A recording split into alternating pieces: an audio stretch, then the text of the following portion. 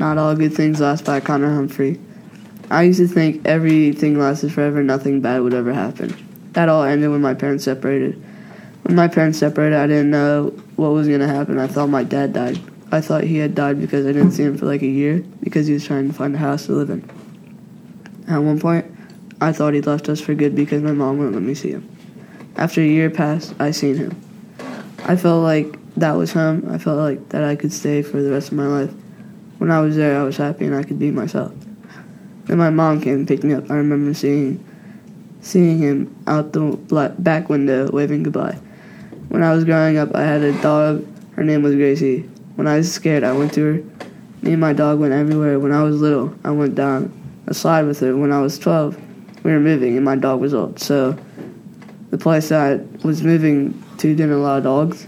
It really sucks when you're the one that has to kill what you've known for so long. That's when I really found out my belief.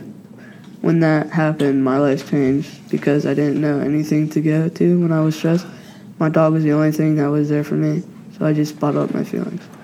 Once you lose loved ones, then you learn what's life about, and you gotta live with what you got and never stop trying. When life gets rough, find that thing because not all good things last forever.